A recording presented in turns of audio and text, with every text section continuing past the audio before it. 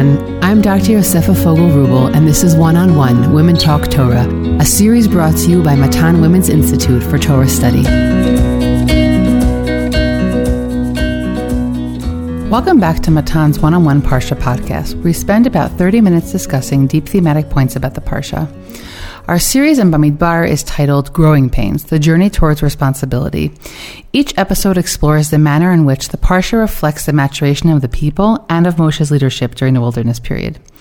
If you would like to sponsor a podcast episode in honor memory of a loved one, please contact the Matan office via telephone or email us at podcast@matan.org.il. These sponsorships enable us to keep creating new content, so if you have deliberated until now, don't hesitate to be in touch. Parshat Naso, to draw upon terms mentioned in last week's conversation, weighs heavily on the side of order, with seemingly unconnected sets of laws and instructions placed together in this week's parsha. It opens with the Levite census, counted in their own census and not in the one that opened the book of Bamidbar because of their unique status as temple servants. The Torah then commands that impure individuals leave the encampment.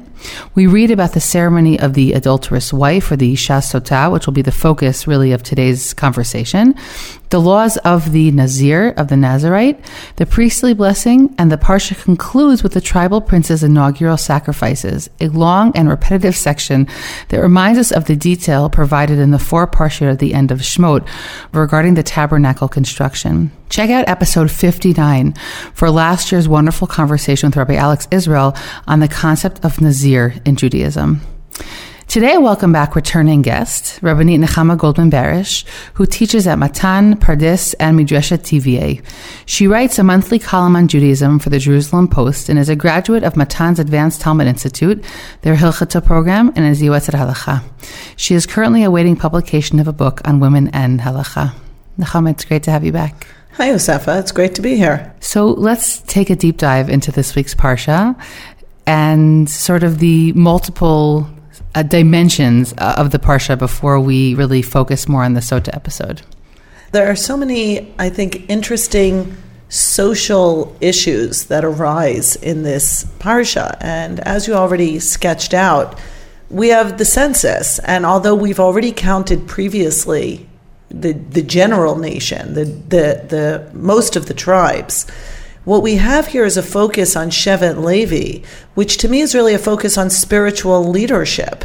And they are being pulled out and spotlighted separately. Because the reality is, in order for any good community, any healthy community to thrive, we need to know who our leaders are. We need to count them and have them be accountable towards us. And so I really think there's something interesting about opening up here with a separate census about the leadership. I mean, I think that as we sort of are focusing on the order of the encampment, so we're focusing on both sides, both who leads us and of the regular Israelites, who's allowed to be there, right? Who has a right to be there, who's allowed to be part of the collective. And so, yeah, in this week's parsha, the focus on the Levi'im who've been consecrated, but now we have a sense of how many there are, and of course what their established roles will be. And that continues as the fact that the parsha opens and closes with leadership, because at the end of the parsha we have the Nisiim, right? We have the princes who are the leaders within the tribes,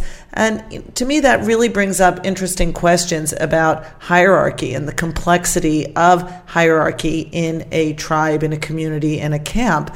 The potential for all the good leadership can bring, but unfortunately, as we know, sometimes the potential for corruption of leadership. The next thing that we see in the parsha, which also I think touches on significant social issues, are the removal of people from the camp who are essentially blameless because they have a form of tum'ah, physical impurity, for lack of a better translation. And the idea that the zav, someone who has a discharge from their body, someone who has a condition defined as tzara'at, has to leave the camp, there's no correlation between transgression or behavior and this bodily situation. And as I said, there's a blamelessness and almost an unfairness to it. And I would say really the question of how do we responsibly connect to people who are forced to leave the camp? How do we maintain a connection to those we isolate through no fault of their own? And this is going to be another layer of maturity sometimes people do have to leave the camp. I would even connect it to the recent COVID pandemic, right? This idea that people had to self-isolate, sometimes at extreme risk to their mental health, sometimes to their physical health. We did it for the greater good, but I think the best stories were those communities, particularly Jewish communities, that found ways to really stay connected to their most vulnerable populations, delivering food packages or Zoom classes or phone calls or however it was. So to me, that section of the parsha is particularly relevant because it is necessary to isolate certain people. But how do we bring them back? How do we connect to them? How do we bring them back? I think also what's important here is that it's actually a very short section. It's only really 4 psukim, 4 verses in the beginning of chapter 5. And it's sort of information that we should have known earlier from the book of Vayikra. But it's here because here we're trying to figure out how this whole house of ours is going to function. And so we have these laws here. And I agree with you that sort of a very important question socially becomes how do we stay connected with them? But we're also learning about the fact that these conditions that we learned about in the book of Vayikra have another added dimension to them, which is that they have a social repercussion, which we might have put together in Vayikra, but here it really comes through very, very strongly. So it's just interesting and suitable that here we really emphasize the social aspects of these impurities. And also, of course, lets us know that there's this extremely high standard of living, meaning we're not a kind of encampment that only focuses on the leadership. This is the Israelite encampment is not just about those at the top of the hierarchy, but these few psukim, these few verses really show us that there's a very high expectation for the purity of the camp, and that it all depends on that. So while the priests and the Levites hold a very important position, I think there's also something meaningful about the balance that it immediately gives by mentioning the fact that, and among the regular Israelites, obviously, of course, also priests or Levites who this happens to, but among the regular Israelites, they're important as well. And so if something goes wrong with them, they also have to make sure that they're on par with the standard. I really like that. The idea that individuals can bring tuma into the camp. And so each person matters, whatever their physical, spiritual state of being is, it has impact. In this case, if I think back to Sefer Vayikra, we know that Tumah is contagious, right? There's a contagion to Tumah. And so that's, of course, going to have consequence on the camp as well. And so that interconnection that somewhat flattens the hierarchy, right? That a Kohen could be Tameh, and a Levi could be Tameh, and a Yisrael, and they're all going to be treated the same way. Yeah. They're all going to have to leave the camp. Yeah.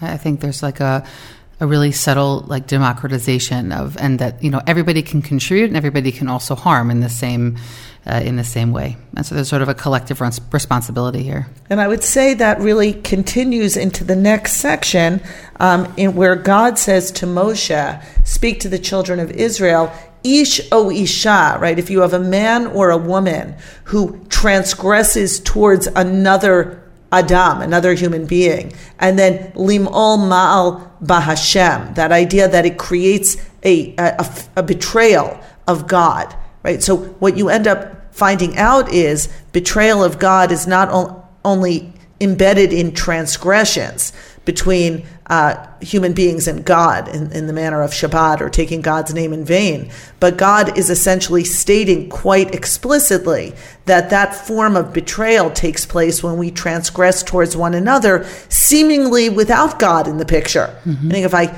if I steal from someone, if I undercut someone, whatever the multiple transgressions can be towards one another, what concern is that for God? I'm keeping Shabbat, I'm eating kosher, I'm not taking the Lord's name in vain. And yet, in a very, it's also a very short section, but a very powerful one, this idea that also creates a form of impurity, men and women, regardless of the tribe they come from. So, as we evolve and emerge towards nationhood, right, this idea of solidifying or emphasizing the relational aspect between human beings, regardless of gender, regardless of tribe, I think is very important.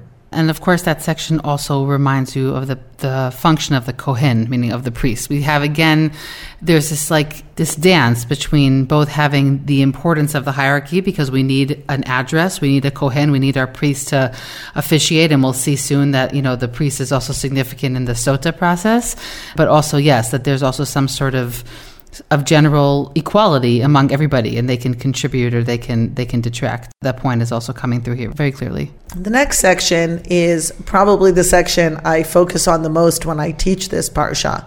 It's the section of the man who has jealous feelings. He accuses his wife, or really it starts off with this idea that a man is concerned that his wife has gone astray. The same form, ma'aleh bo ma'al. It's very interesting because I just described for you the idea that God feels betrayal when we transgress between one another. And now that same language is used to describe the betrayal of infidelity. And I think that really encapsulates a lot of midrashic ideas that God and Bnei Yisrael are in a marital, kaviyachol, if I can say that, but the Midrash says that, relationship. And when we betray God, it's equated with the betrayal of husband and wife, of husband to wife, of wife to husband. And in this case, we're focusing on a wife betraying her husband. The same root word is used. It's not a common word. And that only reinforces the idea that when we betray God, it is akin to infidelity. And here we have a story of infidelity to remind us of what that looks like. I'll just add in this piece. We've mentioned it in several episodes, but it's not just the Midrash that speaks about our relationship with God as a marriage, right? That comes through in all the times where the psukim use the verb zana, right? That when we follow other gods, it's basically betraying or whoring, quote unquote, against God. And we have passages from Malachi and other later prophets, and of course Yirmiyahu famously in the second chapter, and Hosea, where they're constantly comparing the relationship between us and God also to a marriage. So Chazal definitely emphasizes, but this comes through the Torah, comes through also through the Nevi'im.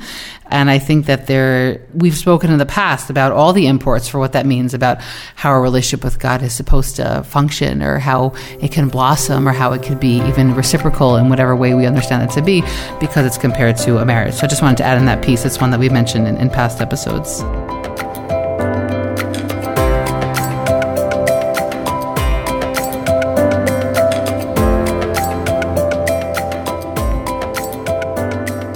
What you have being described here, I think it's important to note it works in parallel. This idea of the first case scenario, v'shachav ish ota shechvat zera v'ne'elam me'enei isha v'nistara v'hi nitma'a ve'ed ein ba v'hi lo nitpasa.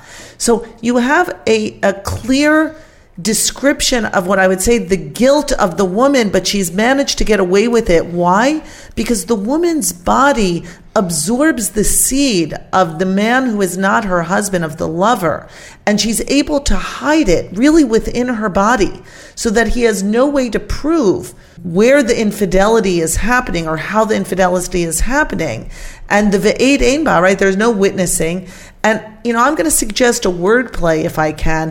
V'hi lo nitpasa, right? Hi lo nitpasa is understood to mean she was not forced, because it plays on the description in Devarim of a woman who is sexually assaulted, and this idea of she is caught, tafsa. But I also think she is not forced and she is not caught. You really can have a word, a double meaning there. She's getting away with this. Yep. It was not, non-consensual. There are no witnesses. The zera is hidden in the folds of her body internally, and really we're meant to be outraged by this possibility. And va'avar alav ruach kina v'kineat ishto. He's jealous, and he's rightfully jealous, and v'hi nitma'a. But then the Torah does something very interesting. And now we have a second possibility, and it's really much less words are spent on it, but this idea that he might have a jealous spirit, and she's completely blameless. She has not been defiled by infidelity. She has not been defiled by the seed of another man. And really, when you read this entire chapter, you must hold both of those scenarios side by side, that there are two possible women going through this procedure. The woman who has committed infidelity and thinks she's getting away with it, and the woman who is blameless. And both of those, in our mind, should be standing before the priests. And really, those are two different visions. And so when I call it the process that happens to the adulterous woman, it's completely inaccurate. It's to the woman who is potentially adulterous, right? Because we need to hold both of those options in our hand. That's a really piece here that we sort of started off very often assuming that if he's jealous, he must have a reason to be jealous. For some reason, I think it's easy to sort of already find guilt in her from the beginning. Yes, absolutely. And I know that the theme of Bamidbar is growing pains, the journey towards responsibility. And I really think you don't have to work that hard. How do we handle ambiguous situations responsibly, right? Here is a classic ambiguous situation. And in one, she's blameless, and in one, she's innocent. And yes, I'm going to go perhaps deep on a micro level around the relationship of husband and wife. But I really think this is the kind of these are questions we can ask. In a classroom setting, in a communal setting, we have a situation where there's circumstantial evidence. One person has strong feelings that the story is unfolding this way, but there's also the possibility for the narrative to go in another direction. Mm-hmm. And what we've done here is we bring in the Kohen and we bring in a process. It's not a simple process. It's not a particularly, I would even say, nice process, certainly not for the woman. But I believe the goal of it is to create some sort of clarity. And if the question is how to move from ambiguity to clarity, that really speaks to communities behaving responsibly, having some sort of protocol for how to respond to these kind of situations. Your language that you're using to describe this process is reminding me of the complexity that surrounds today in proving consent. Absolutely. Okay, yeah, meaning, right, I'm picking up on something here that's true. Meaning here we're trying to figure out what actually happened, because the biblical text is pointing out the fact that in a relationship between a man and a woman, it's something that can't be grasped with their hands, right? When it has that very visual description of that the zera is no longer visible. Mm-hmm. And it really points to the idea that in a connection between a man and a woman, there's something that you can't really hold on to. And so they're very powerful and then they dissipate. And so they're very hard to prove. But it reminds me very much about the real complexity that we have legally trying to figure out how do we ascertain consent, right? These are moments that they're so, the Hebrew word that's coming up is chamakmak, like mm-hmm. They're slippery. They're so slippery. They're so slippery. It's so hard to define them. I think another area, moving away from, consensuality in the sexual sphere, even something like, an object goes missing from a classroom, and there's almost intuitively the children or the people on staff that we suspect, but we don't have any proof, right? And how easy is it to sometimes get away with these things, and how easy is it to accuse innocent people? And I think the idea of that you must bring it to a third party and go through a process. No matter what I do, I'm going to be calling forward possibly a person who is innocent, possibly guilty, and making them go through a process of proving their innocence or establishing their guilt. But that's why I really think this parsha can be expanded outward into questions that I think every school, community, I would even go with family, right, at times has to address. How do we handle those situations where we're suspicious of someone, whether they're guilty or innocent, and how do we move past that? And the idea that we need to bring in help, outside counsel, is, I think, an important lesson the Torah is giving us, and that there's a protocol, and that in this case, we're going to call on God's name as well to help us clarify, right? We're going to lean into our belief, our text, our relationship with God in order to try to resolve this. I also keep thinking about the priest, because I'm thinking of the Parshat in Vayikra, where the priest is also a doctor. I mean, not really, right? But when it comes to tzarat, so you're bringing these physical ailments, and now he's a marital therapist. Absolutely, it's a tough. And I'm thinking about it's such a multidisciplinary role that the Kohanim had. And I think it also points, if we keep harking back to the beginning of the parsha and like the leadership, it really does. It points to the fact that because all of these issues border on issues of tum'ah, some sort of impurity, so the Kohen gets involved. But really, I mean, talk about a multi-layered rabbinic position that they had. And many rabbis do have to hold that kind They do, very much, meaning they're dealing with all different issues of people's lives. And I feel like here you really see that coming through when you see the Kohen involved in this process. If we keep going through this parsha, there are a lot of things in here that are somewhat difficult, right? There's the idea of the Allah, the idea that there's some sort of curse that she's going to internalize upon swallowing the water that has God's name erased into it. Of course, the Ramban, by the way, says that we ultimately abolished this process because it simply relied on too many miracles. That's the Ramban. And we'll talk about, I'm sure you'll bring in other reasons why Chazal say that the process was abolished. But that one is very striking because this is the only supernatural ritual described in the Torah. Yep. Right, and Bible scholars comment on that we don't have this idea that you're going to drink some water and there's going to be a response mandated by God. It's difficult. It's difficult to understand what's happening here. I do want to point out one or two more things. First of all, the response is going to be her belly swelling and her thigh dropping. She does not die. It seems to be there's some sort of physiological response. Certainly the belly swelling seems to resemble pregnancy, right? The thigh dropping seems to suggest some impairment of her sexuality and her fertility, perhaps a mock pregnancy-like condition, but she's not pregnant. Maybe, again, it swells if she's pregnant with another man's child. We don't know exactly. But I do want to say, and Bible scholars have commented on this as well, this is not a dangerous ritual. In other words, the danger, if you will, is God's name is erased into the water, and that's going to have impact. But whatever is happening within her body, the curse that is being borne out by her body, is not going to kill her. However, there is going to be some sort of clarity that perhaps only she and her husband will know, because if her belly swells and her thigh drops and she's wearing clothing, the only one who would potentially know would be her husband. And then at the end, v'nikta v'nizra zera, right at the end, if she is cleansed, if she is vindicated, then she will bear seed. And the last verse I want to call attention to before I talk a little bit about some midrashim that I find to be powerful. V'nikah ha'ish me'avon v'ha'isha hi tisat avonah. It's the last verse in this section. It's verse 31. The man is blameless, meaning he is cleansed without drinking the water from any sort of wrongdoing, even if she's innocent. So and the woman will bear her sin if she's guilty. And I have to say that verse always bothered me. And I'm curious if you have any thoughts about how maybe one could read this parsha that will make that a little less complicated. I think that pasuk really points to the idea that what lies at the root of this whole ritual is not really about proving her innocence or her guilt. I think that what lies at the root of the ritual is really, and that's why it's called a minchat knaot, meaning it's a meal offering of multiple jealousies.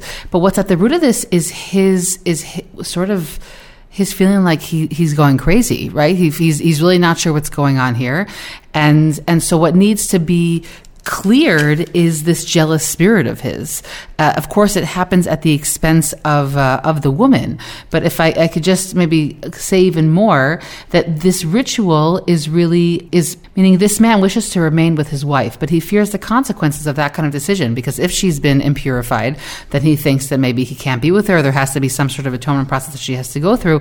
And so by going through this process, it's really a way of him clearing his conscience, basically, both that if he remains with her, that he knows that she's faithful and that their relationship is still pure, and if not, that she herself will have gone through a purification process if in fact she required it. So it's sort of, I think, to me, just highlights the fact that what is at the root of this is it's not really about adjudication. I don't think that according to the biblical text, it's very different according to Chazal, but according to the biblical text, we really don't have a great way of, as you said, proving. It'll prove between them, but ultimately what we need to get rid of is this jealous spirit so that they can actually have a relationship after this. Yeah, I really like that because at the end of the chapter, it doesn't say he divorces her. It certainly doesn't say she dies.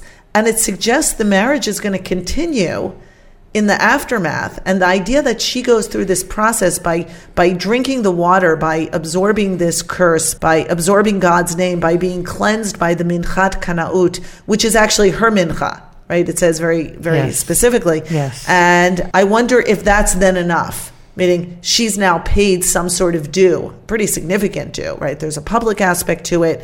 The water, and certainly could not have been an easy experience to drink this water because of the implications. Her body will suffer some sort of consequence. And it seems like perhaps in the aftermath, they'll be able to regain some sort of composure in their relationship, even if she's guilty. Now, if she's guilty with witnesses, that's a whole nother story, right? That goes to the court, and that's potentially a capital punishment. But here, we're still left with the slipperiness of there are no witnesses. And so to me, the end is very interesting. It leaves us with a bit of a question mark, but I don't think there's any certainty that the marriage doesn't continue, even if she's guilty. I really feel that this is like a biblical version of therapy, meaning if there was no official, we would call it criminal offense, right, that could be proven. It might have happened, but it can't be proven. And this is sort of the Torah's way of trying to reestablish some sort of domestic peace. Again, I very much am aware of the fact that the brunt of it is on the woman in this case, right? We don't have an opposite example, although I do believe that Chazal they extend it to men as well. Yes, they do. They do, and that's a little bit reassuring. But I feel like it's sort of the way of saying, we have these examples in life that are not going to fit into the judicial categories. So what do we do with them, right? We have all these cases that can come up, and so here we have this very unusual, supernatural process.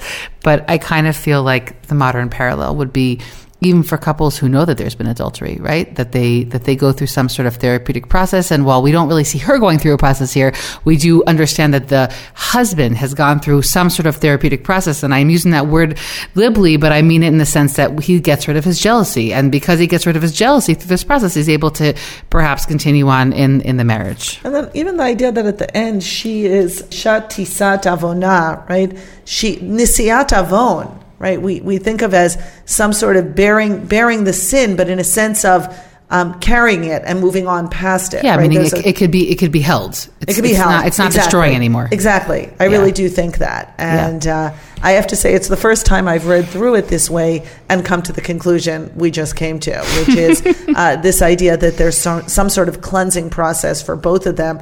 I mean, even tshuva, some sort of process of returning to a baseline that they had lost. Things won't be the same. No. Her body is not going to be the same, right? Something has happened. However, it looks like this couple can move on to the next stage in their relationship. And if I couple that with the idea that when we transgress, there's me'ilah towards God, when we transgress towards one another, it gives me hope that there too, right? If I go through the process, if I repent, if I seek atonement, then there can be nisiat avon, because God offers that in other parts of the Torah. And so I think that the juxtaposition of the two narratives here in this parsha, I think work well together, that when there's infidelity between a husband and wife, there is hope for some sort of renewal, some sort of recovery. And I would like to move that then backwards to the idea when we betray God, then hopefully there's room for recovery and moving forward. It's reminding me of some of the, I don't know if I could say lessons or the Torot of one of my favorite therapists, Esther Perel, who's written and spoken a lot about infidelity. Yes. And she says a lot of really important things. But one of the things she says is that, for many people, adultery happens for all different reasons, and that will not be the topic of our conversation today.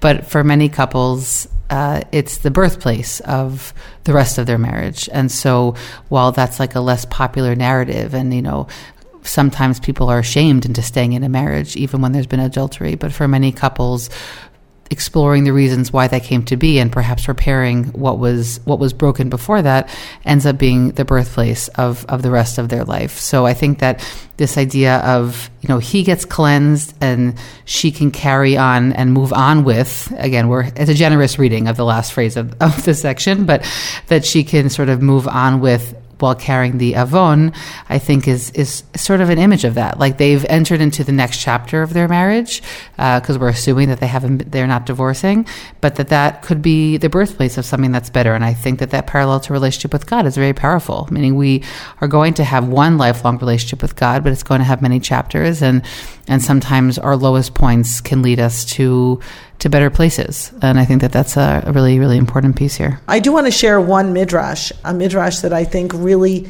parallels the thought you brought. You brought a thought in which this is really about the husband and bringing clarity to the husband, the ambiguity that is driving him crazy, that has created this kanaut, this kin'ah, that he's not able to recover from. It's obsessing him, it's controlling him.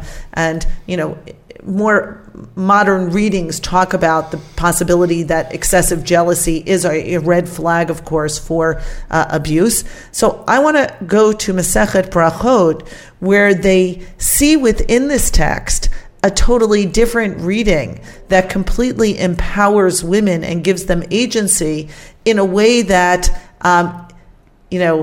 is actually quite beautiful, but and it's coming from Chazal. So let me explain what I mean.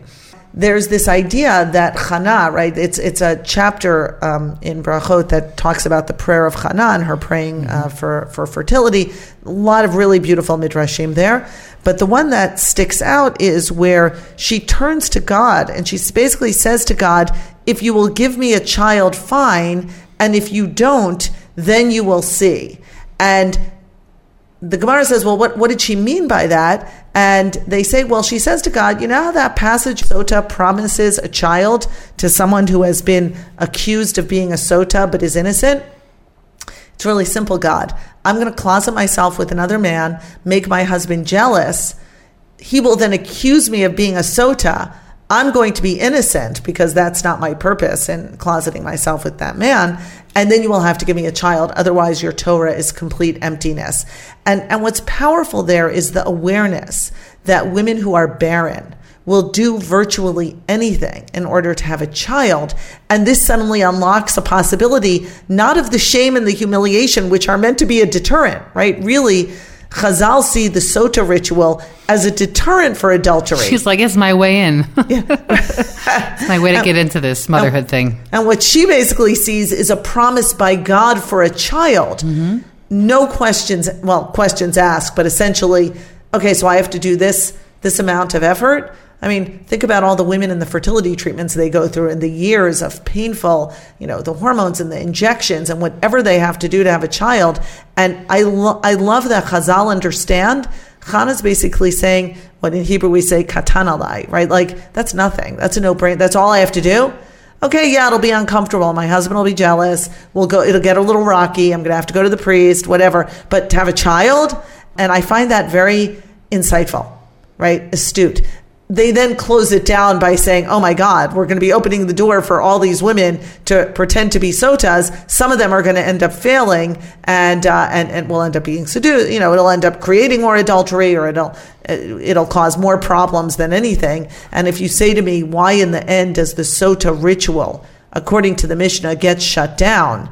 The answer is not because of the Chanas, it's because of the adulteresses. In other words, basically they say when lots of adultery proliferates and this ritual no longer has any sort of psychological or spiritual impact, it's not going to do what you and I talked about it doing, right? Mm-hmm. Bringing some sort of closure, some sort of tikkun, some sort of bearing of the sin. In the end, it's kind of like, it's just not enough, and adultery proliferates. That's the reason in the Mishnah that we're told it gets shut down, because it's just a mockery of what's supposed to be a very powerful interaction between husband, wife, and Kohen. It's interesting, by the way, there are a number of sources that speak about the same idea, and we're not going to do sort of a comparative Talmudic study right now at the end of the episode, but there's another reading, I believe, from the Tosefta, which actually places the issue on the men, and it basically uses a proof text that's brought from Hosea and says, well, the reason that we couldn't do this anymore is because men were themselves being unfaithful. So it's just interesting that like you have a number of sources in Chazal that a little bit try and equalize or sort of balance the sources we have here in the Torah, because here obviously it's very clear that the suspicion is on the side of the husband and it's towards the wife. But I think that is a very moving description of the length that women struggling with infertility will go to in order to have a child. I would say, just looking towards the end of the parsha, I know you've covered Nazir in a previous podcast, so much to say about that. But really, I want to focus perhaps on one more piece of text, the blessing of the priests. Because I think if we look at something that really brings a kind of light, it's not about hierarchy, it's not about power, and it's not about diagnoses, and it's not about marital relationship. It's really being a channel of blessing, between bringing that blessing down from God into the people. I really love that comes towards the end of the parsha. I love that until this day, when I look around shul and people, the Kohanim are blessing the people, so many parents put the talit, or mothers put their hands on their child to kind of, I think, invite even more blessing, create this intimate little tent in which they're standing with their most beloved, and they're kind of absorbing the blessing even more directly. And so, I think if I want to look at how the parsha begins to wind down, the idea that we have these intense middle pieces, the Sotah and the Nazir, and we are going to end with the Nisiim, the princes, which, as you said, is a bit tedious. But let's not forget the gem of the blessing of the priests, which remains really probably one of the best things that we have in terms of what spiritual leadership can be. The idea that they are the conduit. Nechama, thank you so much for this conversation. It's always a pleasure to have you back on the podcast and to explore passages that are complex, but that we can also find, I think, really redeeming ways to look at them that I think are loyal to the text themselves. So thanks for being here today. You're so welcome. And I always feel like I actually learn new Torah when I'm in conversation with you. So thank you, Yosefa. I hope you've enjoyed this conversation as much as I did. I'm Dr. Yosefa Fogel-Rubel, and this is One-on-One Women Talk Torah, a series brought to you by Matan Women's Institute for Torah Study. Please do One-on-One and Women's Torah Learning a small favor by sharing this podcast with family and friends so that we can reach new listeners. You can stream and download these episodes on Spotify, iTunes, Google Podcasts, SoundCloud, and Matan's website. Don't forget to leave us a 5-star review in the comments. Please send us any feedback at podcast@matan.org.il. That's podcast@matan.org.il. Thanks for listening, everyone.